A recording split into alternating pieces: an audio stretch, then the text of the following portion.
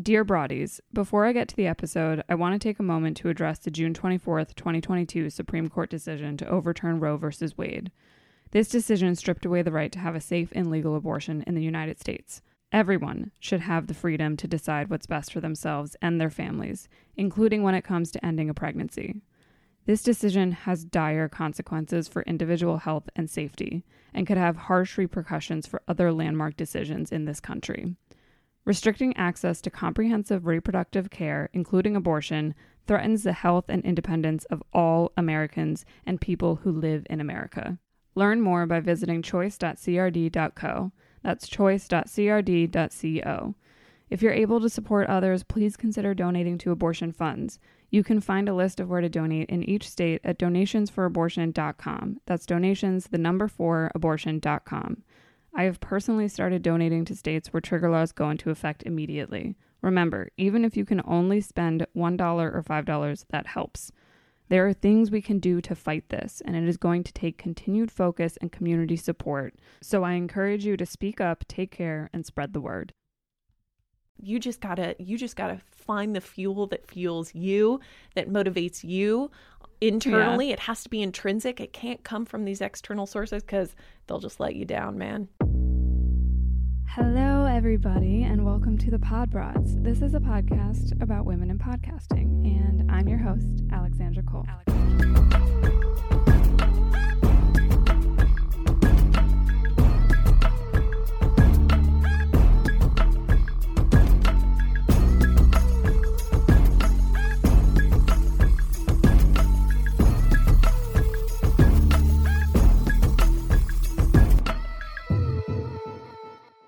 Hello, my fellow broadies, and if you're listening to this and you're like, what the fuck is a broadie, and you don't follow me on Instagram, then you may have missed that I recently found out that broadie is a slang word. Well, one of the meanings is a slang word for basically like a skank, gold digger, some other degrading descriptions about women. And I was like, you know what? I'm going to make broadie the new bitch. We're going to take that back. I had a good group of people on Instagram confirm that they liked being called broadies as listeners of the Pod Broads. But if you're listening to this and you haven't seen that yet, please feel free to let me know what you think about us claiming broadies as our own. And if so, I'm going to keep going with it and just make this a community of broadies. Anyway, thank you so much for joining me today. I'm really excited to share today's episode with you. It is with someone who I have been able to collab with over the last almost year and a half. And this was the first time I really got to get into her story. So today you're going to hear my interview with Lauren Popish, the founder of The Wave, which is a company that teaches women how to build successful podcasts so that they can grow their audience, share their message, and get paid while doing it. If this isn't your first time listening to my podcast, then you'll already be familiar with The Wave since I feature an ad for it on most of my episodes. But what you haven't gotten to hear yet is all about how Lauren and I met, the work we have done together before all of this, all about her now recently retired podcast, Buck Wine Club, and of course her journey into and throughout this industry. I think one of my favorite parts about this interview is that despite having known Lauren for over a year now and having collaborated with her in many different ways, there were still things in her story, specifically her podcast story, that I had just never learned or realized were a part of her journey. And it is a quintessential example of why I started this podcast in the first place, so we can really get to know the women behind all these dope creations. In our conversation, Lauren really gets into the moment that now triggers her intense fear of public speaking, how she has learned to cope with that and thrive despite it, how it propelled her into this entrepreneurial journey that really works. And I say works because she also gets into being a quote-unquote serial ideas person. We get into conversation around the importance of community for fellow entrepreneurs and podcasters, and she also talks about failures that she has had along the way. Something I have always appreciated and respected about Lauren is that she really practices what she preaches. She's open to feedback, which she mentions during this conversation, and she really strives to challenge herself to do better and grow. And that honestly came into play right after we finished recording this episode. This happened because toward the end of the episode, she shares about her newest venture with The Wave, which is called Swell, an editing service for and by women that is now officially open to all of you as you are hearing this podcast. And in the announcement, when we recorded this a couple weeks ago, she had explained how the editors are women in developing nations and they are paid a livable wage. And when I first heard it, I had one of those reactions where in the moment I said, oh, that's dope, or something like that, which you'll hear. I just don't remember what it was while I'm recording this. And then when the moment passed, I was like, wait, hold on. Something doesn't sit right with me about that phrasing. And so I want to understand more. So right when we had kind of finished the outro and put everything on pause, I was like, okay, hold on. What exactly does that mean? Because to me, it doesn't sound exactly ethical, you know? And so Lauren walked me through what that actually meant and now actually calls it a quote unquote thriving wage. I've included their article in the show notes so you can read more about how this is actually calculated. And especially if you're like me and the phrase livable wage kind of gives you pause, you can just see how transparent she's being in the development of this and where you can go to get more information about it. Okay, I think that covers everything. So now it's time to get right into what Lauren was doing before she was helping out all these women in the podcasting space. What's cool is that I'm sure many people will already be a little familiar with you because they've heard me talk about you and the wave on my ads during the Pod Broads. But Lauren, why don't you now take over and officially introduce yourself in your words, who you are, separate from work and in the work that you do? I was just listening to this question on your other episodes and I was like, what am I going to say for life outside of work? Thank you for having me. I'm so happy to be here. I am a pod broad. I love my other pod broads. I just feel like I'm at home here. I am the founder of The Wave Podcasting. It is a community that helps women start and grow podcasts. We offer educational resources.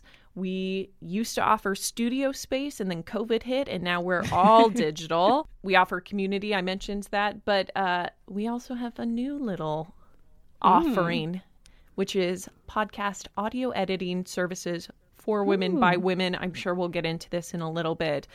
That's what I do with the majority of my time. And because I'm self-employed and because I'm a founder, it means that my personal life and my business life are one and the same. But I will say the person I am when I'm not doing all things podcasting, I've been really into tennis. I really want to be like a tennis gal, like full, like I want the fashion. I want the, you know, athleticism. I'm trying to be like a tennis player. So that's me, podcaster / aspiring tennis pro. I love that. That's such a fun answer. And also puppy mother to Miss Ruthie. Puppy mother. We were just talking about how the many emotions of motherhood, pride, love, terror, anger, yes, hostility, all of these things. I have felt them all. I'm sure all my pet moms and human moms and everyone else can relate to that. But yeah, bless our partners who choose to take our animals out on walks while we podcast. What would we do without them? I love it. I know. I've been thinking about and loving how much more conversation has been around motherhood and just what that really entails. And I've been like thinking seriously and also kind of funny, like funnily, not a word, but I wanted to use it. But how we need to talk about that more as pet parents, because of course it's not the same, but there's also a lot of elements where the preparation for a human child is real. Like I think we talked about this in the past, but like when me and my boyfriend got our kitten, I was like, I need like pet parental leave for this shit. Like this is a lot. I mean, I lost 6 weeks of my business. And just had to, and it's an awkward email to send like, hey, sorry, I can't get on this call with you. I just got a puppy. Like a lot of people don't see that as a good reason. But as Angela from The Office says, the world does not yet acknowledge pet maternity leave. But I think it's only a matter of time because that shit is real. Yeah, it is. It is. And, you know, bereavement as well. That's real. Like these pets are our family. It needs to be taken more seriously. 100%. Oh my gosh. Don't even. I know. Ruth will live forever. I don't know what to do. I'll never have to go through that. I'm not talking about Ruthie. other situations. But yes, anyway, enough about our pets. So we're definitely going to get more into the wave, but I want to bring us back a little bit and hear a little bit about Lauren even before the book Wine Club. Like, let's go back in time and get a sense of you and how you found yourself at the point of wanting to start that podcast. Wow. I'm like, how far I was born on a cloudy day. No, I'm kidding. It's a good question because it's been a winding road to get to where I am now. And I think a lot of people, as they get older, realize how many turns they've taken that were so different from what they imagined when they graduated college. I have an interior design degree. And when I was graduating, my dream job was working at a really big corporate architecture firm in New York. And I clawed my way in to get an entry level position there.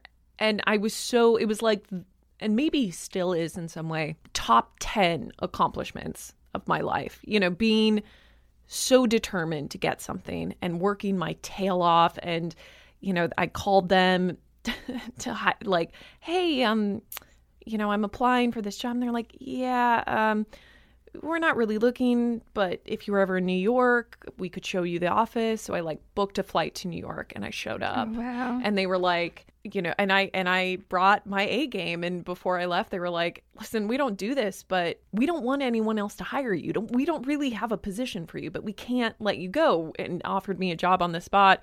I mean, I was to the moon. And one of the hardest things I ever had to deal with was figuring out having a goal that big and that consuming, what you do after you achieve that, especially when your goal is so fixed. It was around a job title, it's around a company name, and it was around, a location. Really had nothing to do with the way I wanted to spend my time, didn't really have a lot to do with my value system. And what ended up happening is I got into this job, had built it up as something way bigger than it could ever be as an entry-level interior designer, and was very quickly disappointed with the experience of working there for a lot of reasons. They work you to death in this industry. I was doing a lot of computer work when really I loved to be client-facing. I wanted to have conversations. Presenting and speaking were my best skills at that time. And so I just started daydreaming about how I could leave my own mark. If it wasn't being a cog in a giant machine that is, at the time that I felt was so reputable and so good, like a cog worth being, if that makes sense. Oh yeah. If it wasn't that, then it would have to be me paving my own way. And I just was looking around. I don't want to say the internet was young, but it wasn't. But it was the ways to navigate the internet for discovery were new to me. So I was finding all these young entrepreneurs raising money, starting startups, making stuff. And I was like, I want to be a business. I want to be an entrepreneur. And I kind of took one of two paths that I laid out. I said, I can go to business school and pursue this. And try and education my way into a startup idea. Or I could go just start working at a startup and just get my feet wet with what that experience means and see if it's even a place I want to be. Something slightly more experimental, lower cost on all fronts, lower time cost, lower cost, money cost. It didn't cost me to go take a job somewhere else. So I applied to a real estate startup that I could use some of my old interior design architecture skills, apply them to the same sort of industry, but get a peek inside something totally different. And wow, what an eye-opening experience that was. It showed me what is so great about tech, which is that it's lasting, it's low cost, it's accessible. There's all these great reasons why we're all starting internet businesses, right? It's because it's so dang easy. And I just learned a lot of valuable skills about being a woman in that industry. I played a lot of different roles, and I learned that not every good idea not every idea you have or business idea is a good one. And just, 9 times out of 10, you can go pursue an idea and it just fails for no good reason. Like, you could have loved it and put a lot of time and energy into it. So I think that the most important thing I got out of that was iterating, coming up with a lot of, not putting all your eggs in one basket, and asking for lots of feedback and being willing to change and get that user perspective on your company, so that by the time I knew that I needed to make some kind of brand for myself that was going to stick, regardless, like related to whatever industry I chose, podcasting seemed like a really great option because it was so obvious how authentic it was and how, it didn't require time in the sense that it didn't require me manufacturing images or writing a whole bunch of blog content. I could just get on and be myself. I didn't know what I was going to podcast about. I didn't know what brand I wanted to build out, but I knew that I just had this feeling that podcasting was going to be the way I could build my brand for myself. And it's just so funny because doing the act of podcasting gave me my big business break idea that I'd been working on for years and trying on all different concepts. I mean, what you don't see is the graveyard of businesses I had before then, and Instagram accounts and domain names. I was going to do career matching, like a dating service where you match you as the employee to an employer, the way that you do like a dating profile. Oh, cool. Yeah. That was one idea. I had an interior design services company idea. At one time, I was looking at this is so embarrassing, insects as a form of alternative protein, like a really? Yes, because that's amazing. Oh my God! I mean, my family. I mean, when I created The Wave, my sister said, "I will only follow your Instagram account after you've made $1," because that's how many. She was like, "I'm Wow. tired of following all your business accounts." Oh, wow. Wait, so I have to ask, because this was something I was curious about, and now that you just mentioned that about your sister, I'm always interested to see who is around the person who has decided to go down the entrepreneurial path. So like, is that something that you saw in either your immediate circle or in your family, or have you kind of been that one person who's just going for it? And if, like, what have been the reactions of the people beyond your sister, and how have you handled their reactions? I have always felt like I have lacked a certain amount of network or community that values the same things I value, which is around not personal values or like the way that you live your life, but surrounding myself with other entrepreneurs, people who have their own businesses, are self-employed. That hasn't stopped me from trying to pursue my own things, but it has probably created a situation where I've tried too many times, like where it could have been easier had I had the right community and people around me. And I'll tell you what, I'm also so bad at asking for help. I have to examine it in myself, because I think I'm so determined, and I've had so many experiences where I actually felt that I was the smarter person in the room and had more senior people telling me what to do, and just because of their experience level and their age, that their thoughts were more important than mine. I've had some experiences with that, and so I wonder if that has just turned me into this person who is like, you know what? I'm just going to figure it out on my own. I'm going to force it. I'm not going to ask for help. But I do see it as something that I've lacked. Now, as I've actually started to sink into this entrepreneurship thing, being a founder of a company that's existed for over a year now, I am starting, I'm starting to find that community. It comes out organically, right? You start to lean on people who have the same experiences as you, or similar challenges and struggles. But the people around me at the time, I mean, I'll tell you, it's been kind of a lonely road. I've had a lot of support in a very superficial sense, where people are like, yeah, go for it.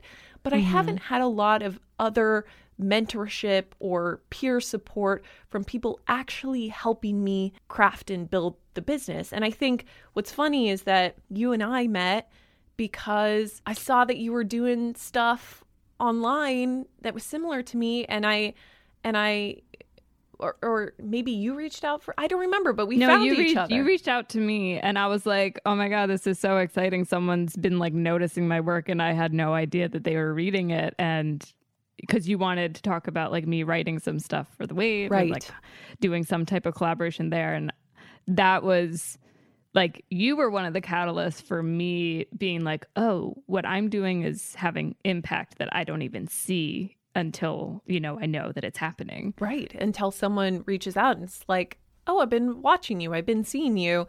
So it's like you can create your own community. This year, 2021, one person, like personal/professional goal I have is to build out my network of peers who are entrepreneurs in the podcasting space more intentionally, not just falling into these relationships, but really proactively going out and saying, hey, I see what you're doing. I'm also in this sphere. Can we either work together or just like be aware of each other and like throw bones to each other when we want? Sometimes it's not always about, should we schedule an Instagram live? I love that as a way to connect, but sometimes it's just like, I just want you to know I'm a person in the world who like subscribes to your newsletter, and like maybe you care about that. Yeah, definitely. Well, and you know what I find interesting, because while you were kind of talking about, your sister, people around you, the type of mentality that you were kind of lacking and seeking out as you were entering into this entrepreneurial space, you also mentioned how when you started the Book Wine Club podcast, that was kind of an intentional inception point of, this is how I'm going to start to build my brand. But isn't it with your sister? Isn't she like also a part of that? So I wonder how that came into, like, did she know that was a part of the plan, or was it more just like, we're going to do this fun thing? She became a season 2 host. So she wasn't originally a part of my podcast. And it's funny how my whole family, and kind of everyone if you're a person who starts a lot of projects and you don't finish a lot of projects, I have a lot of, I think, evidence and thoughts about how trying and starting and bailing out on ideas that aren't working is actually a really great, quick way to get to the stuff that works. And I think if you were to look at famous creatives and people who have achieved a lot, Pablo Picasso, all of these incredible, renowned creatives, guess what? They produced more work than anyone else. They were prolific, and they got to their hits, their best work, the renowned art that not from being just like a genius in their own right. They got there through insane practice and prolific repetition that got them to the final product. There is a boatload of old sketches and drawings and, little pieces of artwork that Pablo Picasso has that no one would blink an eye at and probably call shit. But now that we know who he is, we're all like, yeah, I'll definitely buy that in an auction for $100,000. But my point is, there's a lot of evidence that iteration works. But when you're not in it, your friends and family around you are looking at you like you're a quitter or like you can't finish a project. So the second that you start to gain traction, all of those people will say that they knew from the very beginning that you were bound for success. But none of them, and maybe in some cases this is true. I don't want to sound bitter because I never asked for help. And so, nobody needed to help me. But my sister, of course, now loved participating in the podcast on season 2. Thinks podcasting in general is a very cool thing. And, and loves, she tells her friends about it, and I get referrals from her. But a year ago is a very different story. That's okay. I think that's why it is important to have a community who understands what you're doing, because entrepreneurship in the beginning does just look kind of like a hobby. If you're not making a lot of money and you're not, you're not renting up in publications, the beginning looks amateurish because it is.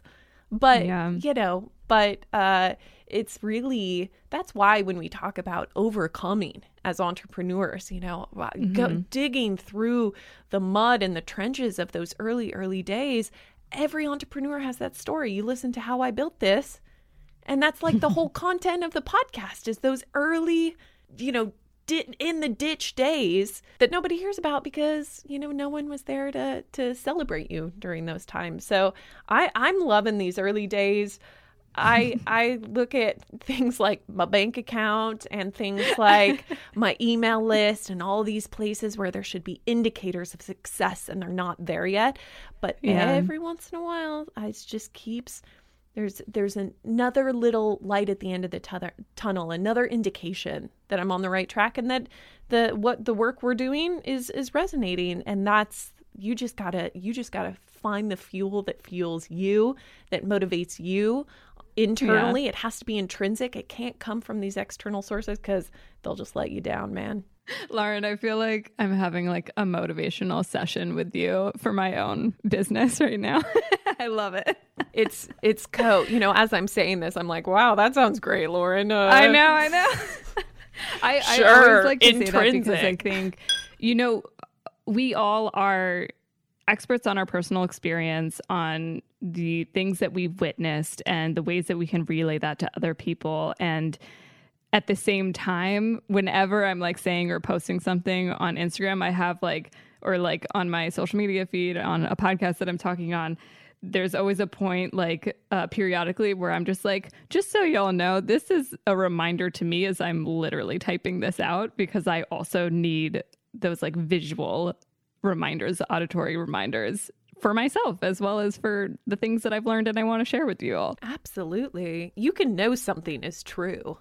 Oh, yeah. And not internalize it until you say it out loud or you express it. I mean, that's why cliches are so cliche, because they're true, but they're only true when you recognize that they're true, when they resonate with you. So whatever, I'm going to listen back to this episode and take my own advice every once in a while, I guess. Right. I'm going to use this as a good motivator. It's funny because I think we hear this a lot, especially with women podcasters, but they either like don't like the sound of their voice or just like super critical when listening back. And I actually love listening back to episodes that I've done, because while I can be reflective on them and there may be things I notice of like, oh, I would have maybe said that differently now, or I've like shifted my perspective a little bit.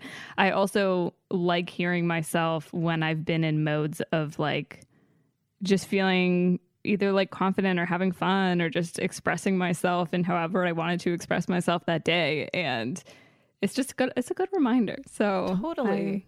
It's so funny. You just don't know how your message is going to come out one day. I did a podcast recording last week after coming off a 30 minutes of being live on Instagram. I sounded like the most hyped up, insane, like tech god guru.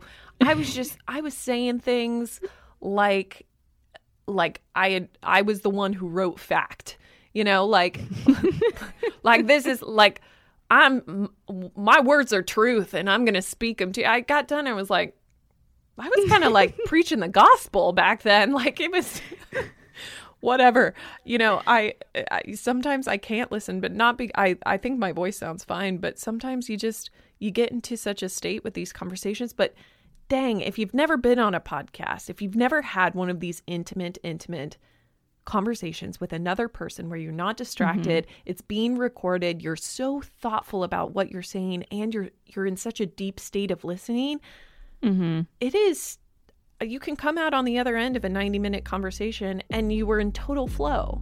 And I feel like that is such a rare thing to have anymore, regardless of what came out. I mean, it's a cathartic experience every time I get on the mic, so I don't regret a thing. Hey friends, just a brief pause from this conversation so I can tell you about The Wave Podcasting. The Wave is a company that helps women grow their podcasts so they can build an audience and get paid. They offer educational resources and a digital community, of which I am a part of, and have gotten to meet some pretty dope women and get some great tips along the way. Plus, the founder, Lauren Popish, is a huge reason I've been able to start this podcast. She helped me find the perfect recording equipment for my setup and just get really comfortable with jumping in for the first time. And here's what's cool. They have a free mini guide that will help you kickstart your podcast growth strategy that you can download today by going to the show notes to find the link to their website. And when you're ready, you can purchase the complete guide to podcasting and use my code PODRALAND, POD.DRALAND 10 to get 10% off the total cost. So ladies, come podcast. I'm also thinking of, you did a written interview with Sounder FM and for their like hashtag Sound Her series. And one of the parts that you mentioned in that conversation, that interview, is when you would have friends on for the book wine club and how like they would be really nervous and you were like, oh, it's my job to make them feel more comfortable. And also like, why are you so nervous? Like, we're friends in like real life. And it just got me thinking, like, because I feel really like at ease right now, but also anxious because there's this layer of like, you want to make sure that it's going good for your future listeners who are going to be hearing this, but also want to be really present and like aware. And also we've talked a million times, but not in this way. Like I'm finding out even more about you that I didn't get to before, you know, like, because I didn't know the like nitty gritty history of the interior design world, Lauren, before she got to podcasting world, and I'm like loving now getting to hear that. That is so funny that in all this time that it's things like that don't come out because you're just the person that you are in that moment. Yeah.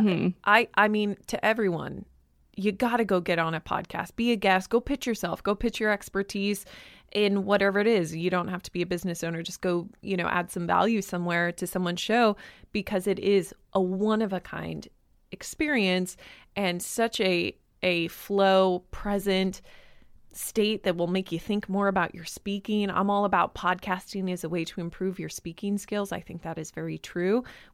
Speaking is a muscle, and when you actually think about it and concentrate on it, you improve at it. And so rarely we speak in an intentional way, right? You are all about using words, both written and spoken, intentionally. Podcasting is such a great way to flex that muscle. I mean, I think everybody should do it. Yeah.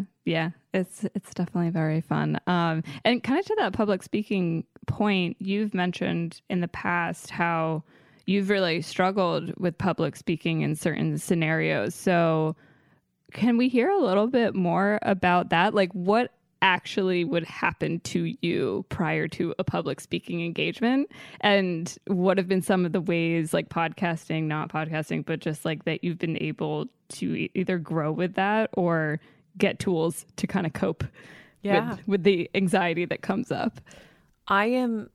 I hear the word public speaking anxiety and my skin starts to prickle a little bit. It's a crazy story. It's very specific. I've had other people come to me and say they have had a similar experience, but my journey with public speaking is not what I would consider a typical one. I grew up being extroverted and getting praised for speaking as like a thing that I was doing. I was in theater. I wanted to be an actress. I was notoriously loud and dramatic in the fashion that like theater kids are. I love it. I think I mentioned that one of my biggest complaints going into the job working world out of school was having to be a producer, when all I really wanted to do was go have a relationship with clients and go out and speak and present my expertise. But I took on a role at that startup that I moved to.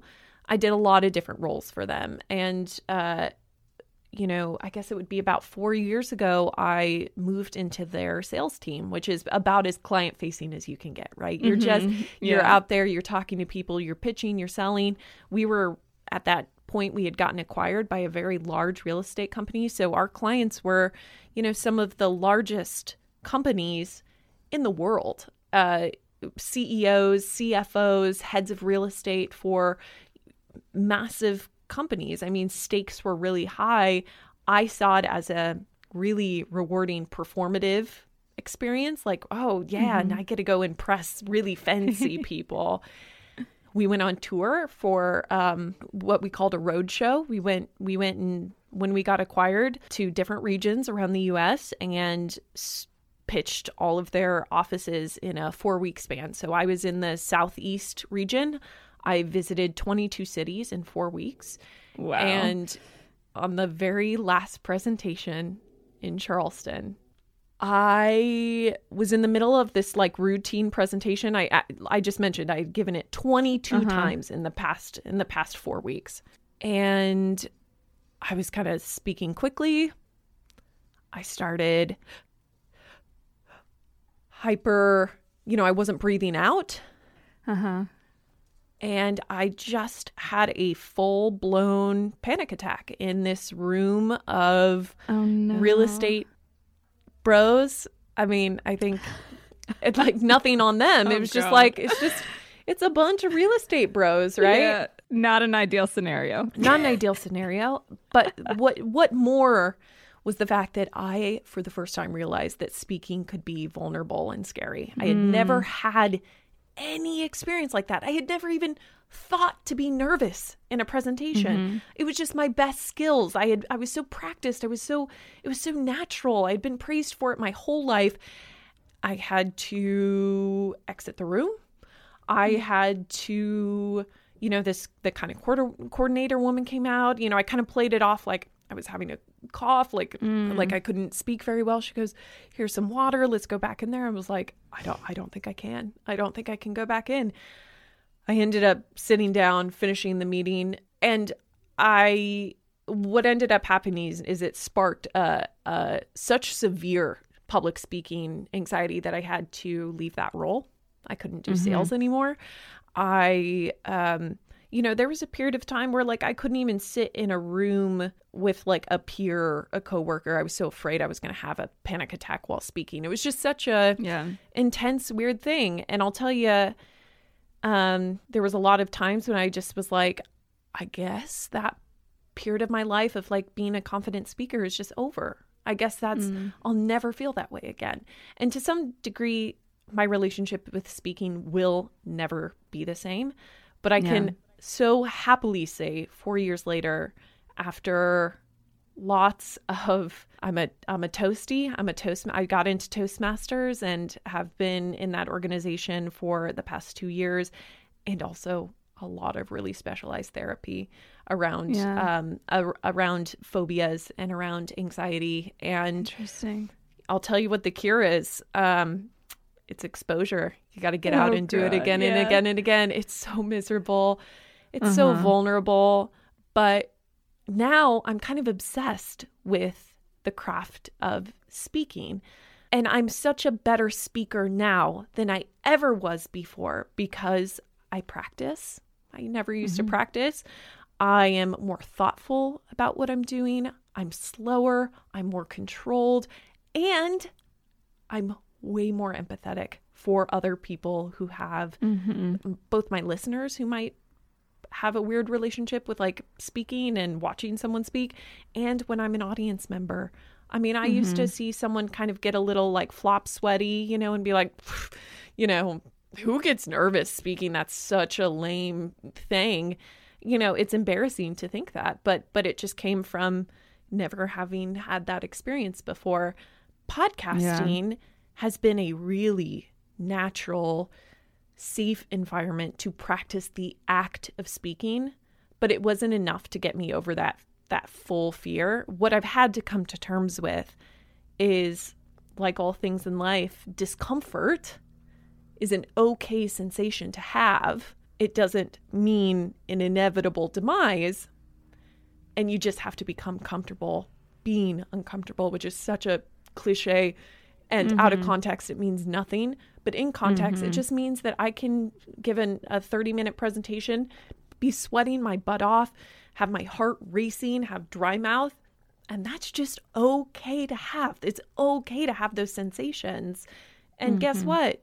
If at the time that I had that panic attack, I had mono. I didn't know it. My body was reacting to stress and fatigue and all kinds of other factors. So of course I had a natural physical reaction.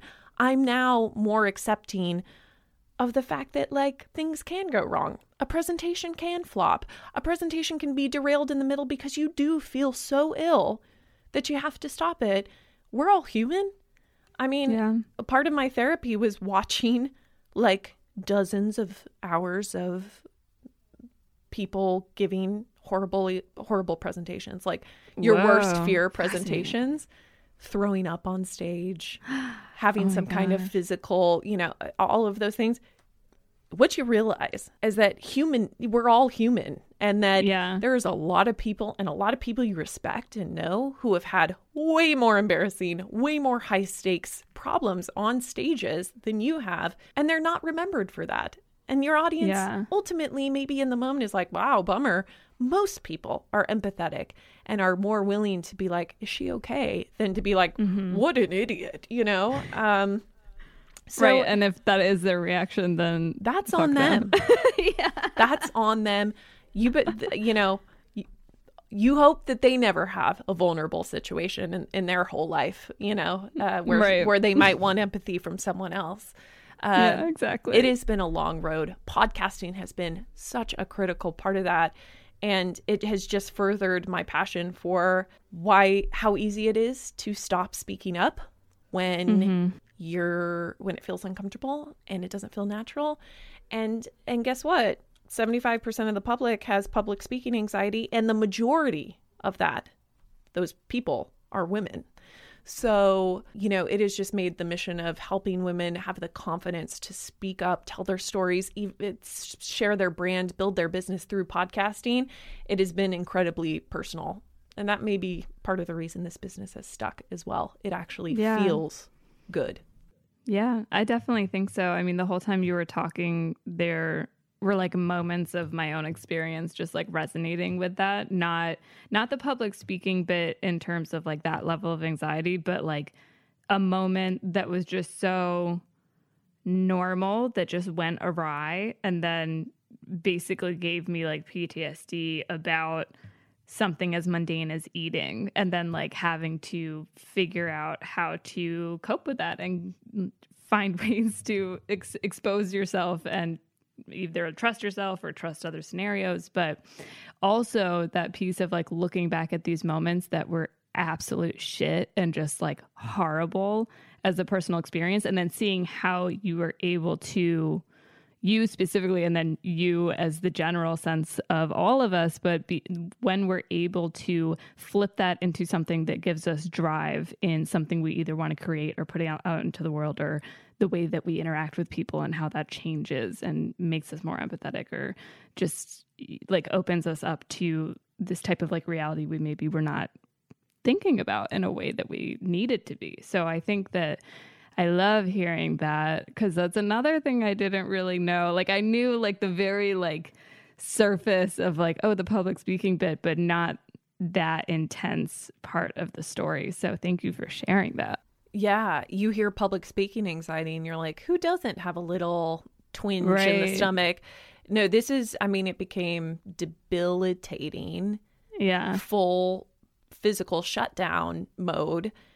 Like I said, to the point where I had to leave my job. But I think it's so interesting when you say, you know, isn't it cool when we can take these things that harm us or hurt us and use it to, build a business, build a movement, make impact, and try and help others through our own experience. That instinct was not natural for me to build this business around this fear. You know, I was literally ideating, brainstorming, thinking up concepts of like, if I'm going to build a business, I have to connect. I have to give a gift to my audience, and it has to be really valuable. And I was brainstorming, and I was like, okay, trying different techniques. What is something that I've struggled with that I think I could help other people with? And it was like all these different things like confidence and blah, blah, blah. And then I was like, public speaking. And my own mind was like, we can't go there. That's Right. way too real to, so like, it's so easy to say, be vulnerable and then only expose the things that you're willing to be vulnerable about. It's a whole other thing to like dig into your insides and look in those dark ass corners where you've been hiding and had crutches and been paralyzed to make action around, and dig that out and say, how do I go expose this to a whole bunch of people? It took a long time for me to convince myself that that was even something I was capable of doing, let alone something worth doing that I could build a business model around. And it has evolved, right? Because not everybody experiences that degree of public speaking, but being a confident, I am still so convinced that it is on us to tell our own story of ourselves, our brands, our companies, and that women above others have societally and just personally more barriers to get out and tell that story with pride and confidence. So that message is still just something I care so much about, even if it's not specifically about the public speaking, but it was not an I'll just say I made it sound like the conclusion was easy. And of course it sounds easy to build a business around the things that you yourself are working on. It didn't feel that way at the time. It took a lot of my own convincing to get there.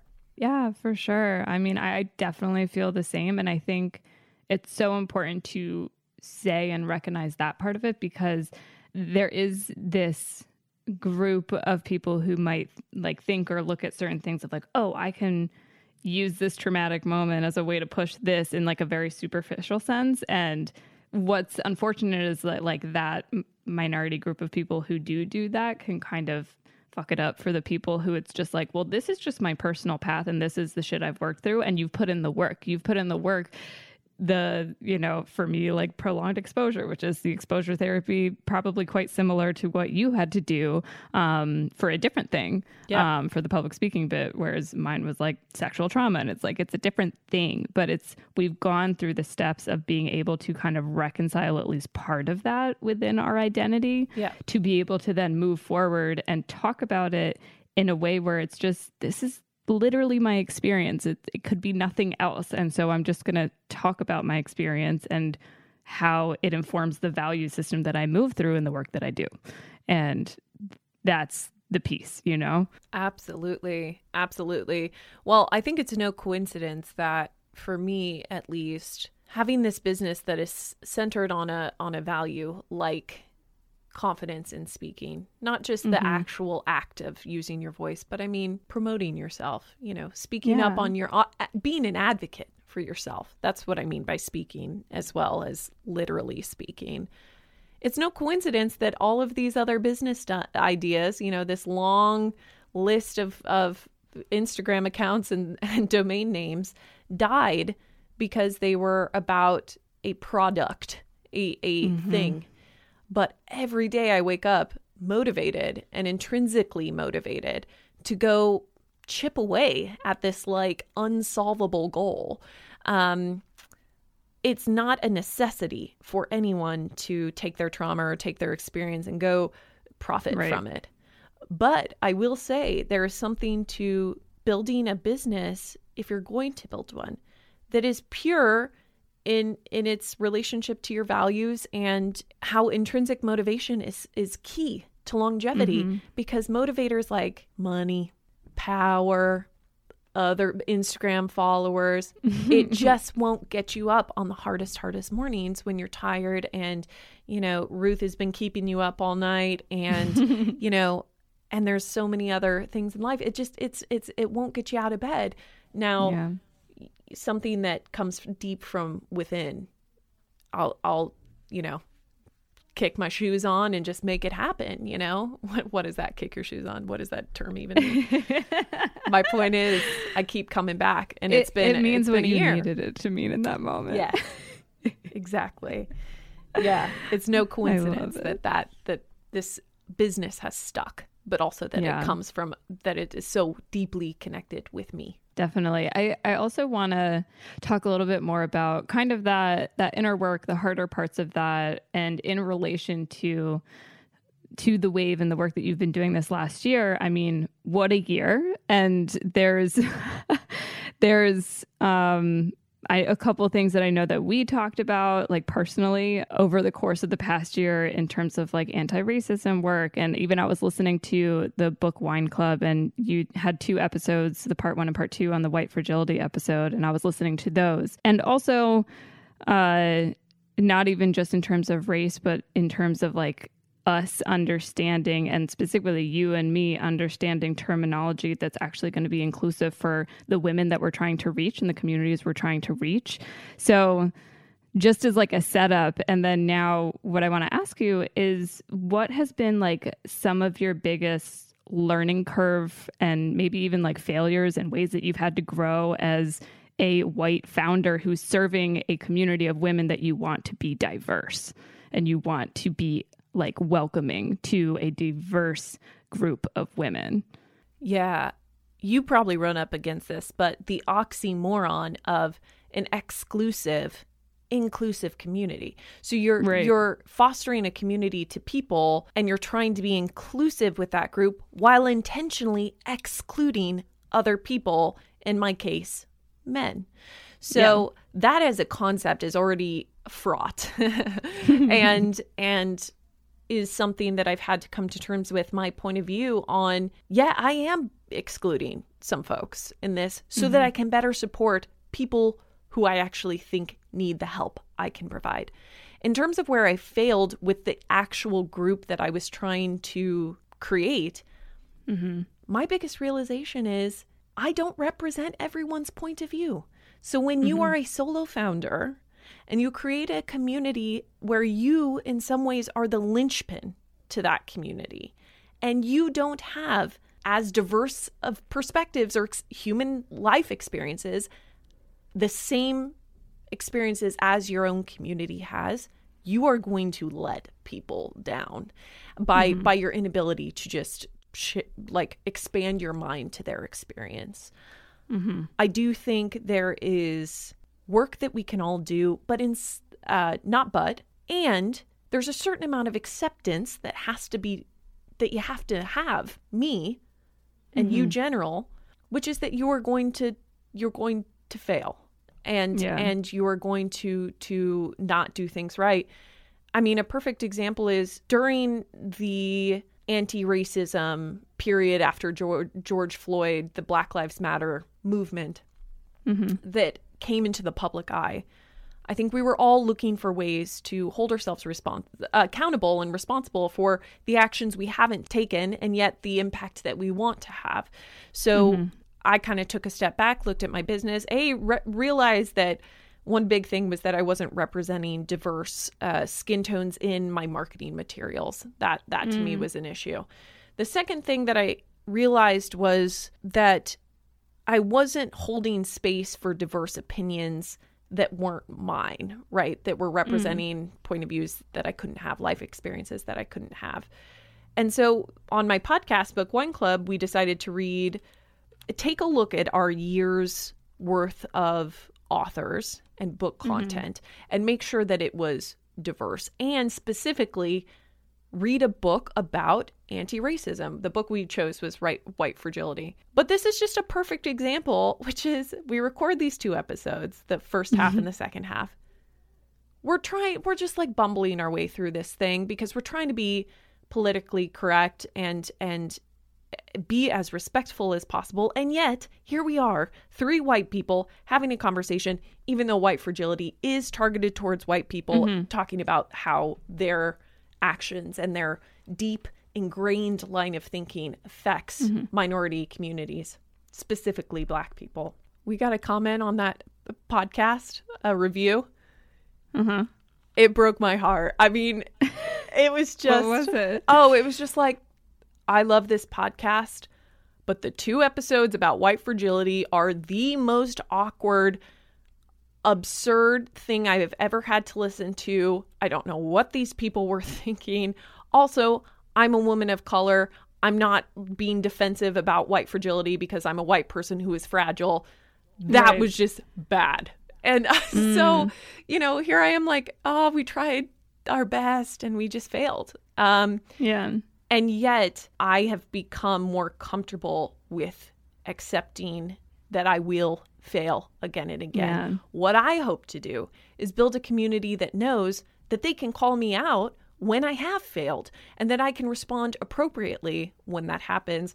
Another example is what we were talking about, women with an X versus women with an E. And even the concept of gendered terminology, group terminology in general. Is that something I should be doing or we should be doing? Thought we had it right.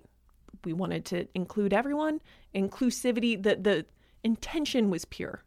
The execution evolved and it was ultimately wrong over time. Yeah. So, it's been a learning curve, but man, I love being in a community where conversation like that is happening, where you have people in your community who are willing to send you a DM and just be like, hey, saw that. Yeah. Had some thoughts on it. Yeah. What a privilege to have that much trust and authority and respect from someone who actually thinks that, you know, you're capable of change. I think it's a privilege. Yeah, I think, well, because I wanted to ask you that question because we have been I've been able to talk to you about certain things. Like I've been that person in the DM and like you've been really receptive to feedback. And I always really appreciate that. And also just appreciate the like opportunity to be able to talk back and forth with you about just what we're thinking. I'm also a white woman curating content. And so I'm always like looking at what I'm doing to be like, am I doing this in the way that is going to like serve the most people, the most perspectives? Because I think that's all, like in terms of your comment that you got on that episode, I was curious to see like if the identity of the person, if we would know it. And it's like, she might feel that way. And then some other folks might feel different. And that's also a thing that you have to navigate, you know? Totally. And so it's helpful to be able to just reflect on them because that's what we need to be doing. Always. All the time. Literally all the time. And I'll tell you, when I read White Fragility specifically, it calls out white liberals who are like, have the best intentions, right? I'm so progressive. I'm so in the right. I love everyone. And I've been doing everything right. I've been politically correct from birth. I'm all of those things. And yet how they are the worst perpetrators of white fragility. And I saw myself in that. So I'm talking about this on a side of growth that I've wasn't on 9 months ago, a year ago. I mean, it is all about your constant, your desire to constantly evolve and change your mind. I think that's in any human, in any person, my partner included, my family. I think that the trait of being able to say you were wrong or change your opinion is one of the greatest values a person can have, greatest traits a person can have. Okay, one more important PSA. Here's my challenge for you. Take a screenshot right now of this episode and share on social media with a tag to Podgerland and the guest. I want to know that you're listening and I want to shout you out. Also, are you signed up for Podgerland's email list yet? Because as much as I love social media and connecting through there, I'm also preparing for its demise, and I want to make sure that I stay in touch with you and we have control over our communication. Not only will you get important updates about this show, you'll get recommendations of other women-hosted podcasts, news related to podcasters you love, discounts on my cute-ass merch, and much more. Okay, let's get back into this interview. So my final question for you in terms of the wave, but also your journey throughout the last year and a half and all the things that have led up to that, what's been like an example of some of your favorite moments or a favorite moment of impact, whether in your immediate circle of women or the women that you serve, that comes to mind in this moment that has been able to come about because of the work that you've been doing with the wave? I have loved watching the journey of podcasters who are specifically in my Slack community. I say that because these are women who I get to see a little bit more of their process. Someone that just comes to mind, like out of the gates, is Yolani. You had her on your show. To have a person like that who's willing to take part of their day, like often, and show their journey and process of podcasting, be willing to ask questions. She's always showing up to the office hours. She's always doing the exercises. You know, she bought I wrote this ebook and sold it, and like to a handful, right? It was a small launch. It was my first product launch. There weren't that many sales initially. Guess what? Mm-hmm. She was one of them. And I have just loved watching her brand and podcast evolve over time. She just started or launched season 2, mm-hmm. and it's a more professional sounding podcast. And she is actively growing as a host, and her branding reflects her values and the things she's trying to communicate in the world. It is just like the before and after, and you know, there'll be more afters even as she continues to podcast. Man, I have loved watching that, from all the small things, right? From your cover art, the way you do your cover art, to your podcast newsletter, to your podcast website. She has taken every piece of advice I've ever given and actively tried to implement it and find how it works for her. And, you know, she's a friend. We catch up on a regular basis, but she is an example that there's people who want the content and the information and the educational resources the Wave is creating. And when I think, I mean, a great business technique when you're building something is to have a persona. And so I say this to podcasters: have a listener persona, the person you're trying to reach with your podcast.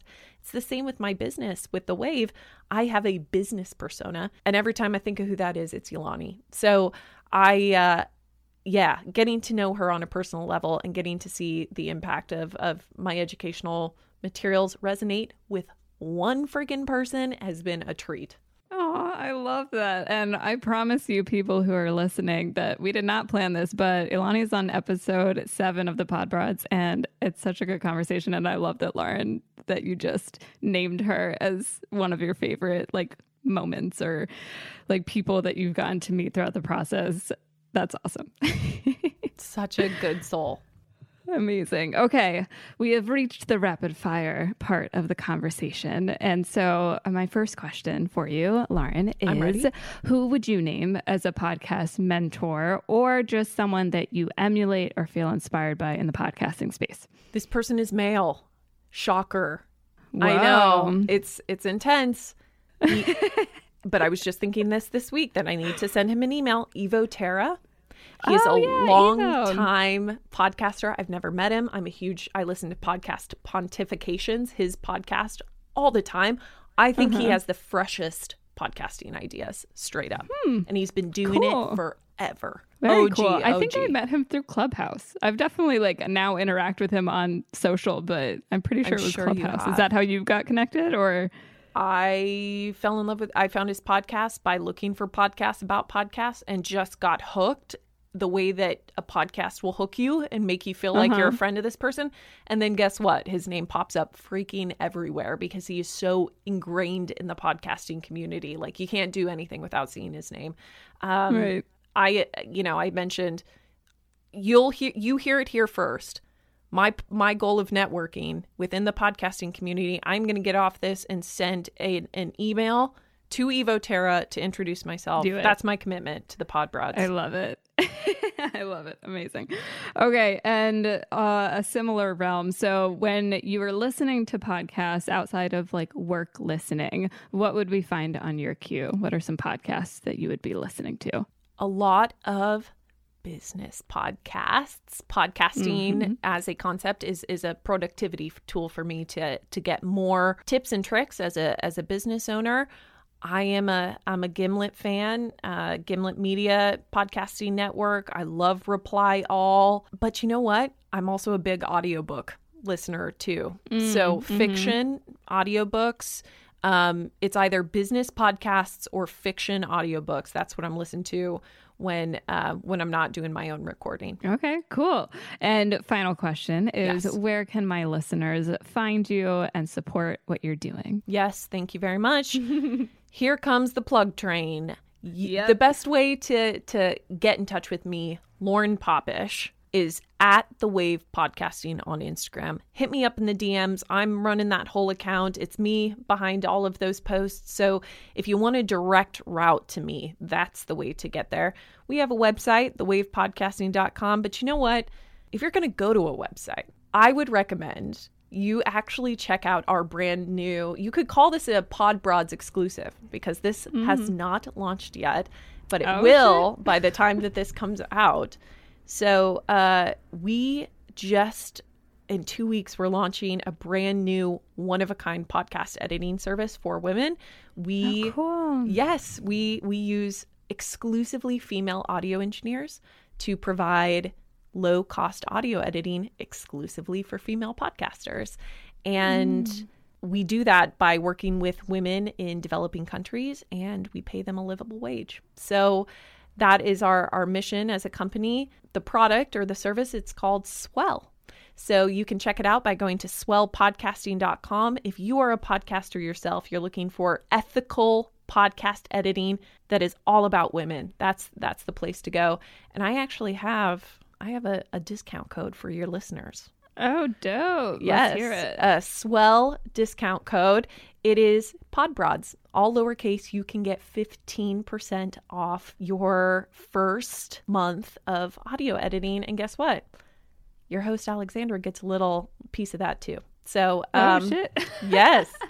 So that's just You're for just y'all. here with surprises, Lauren. I am. I'm bringing out did all not- the treats.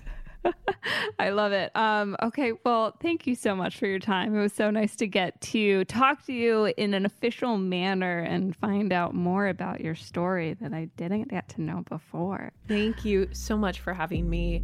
The student becomes the teacher, the peer becomes the peer. It's such a treat to be on your podcast.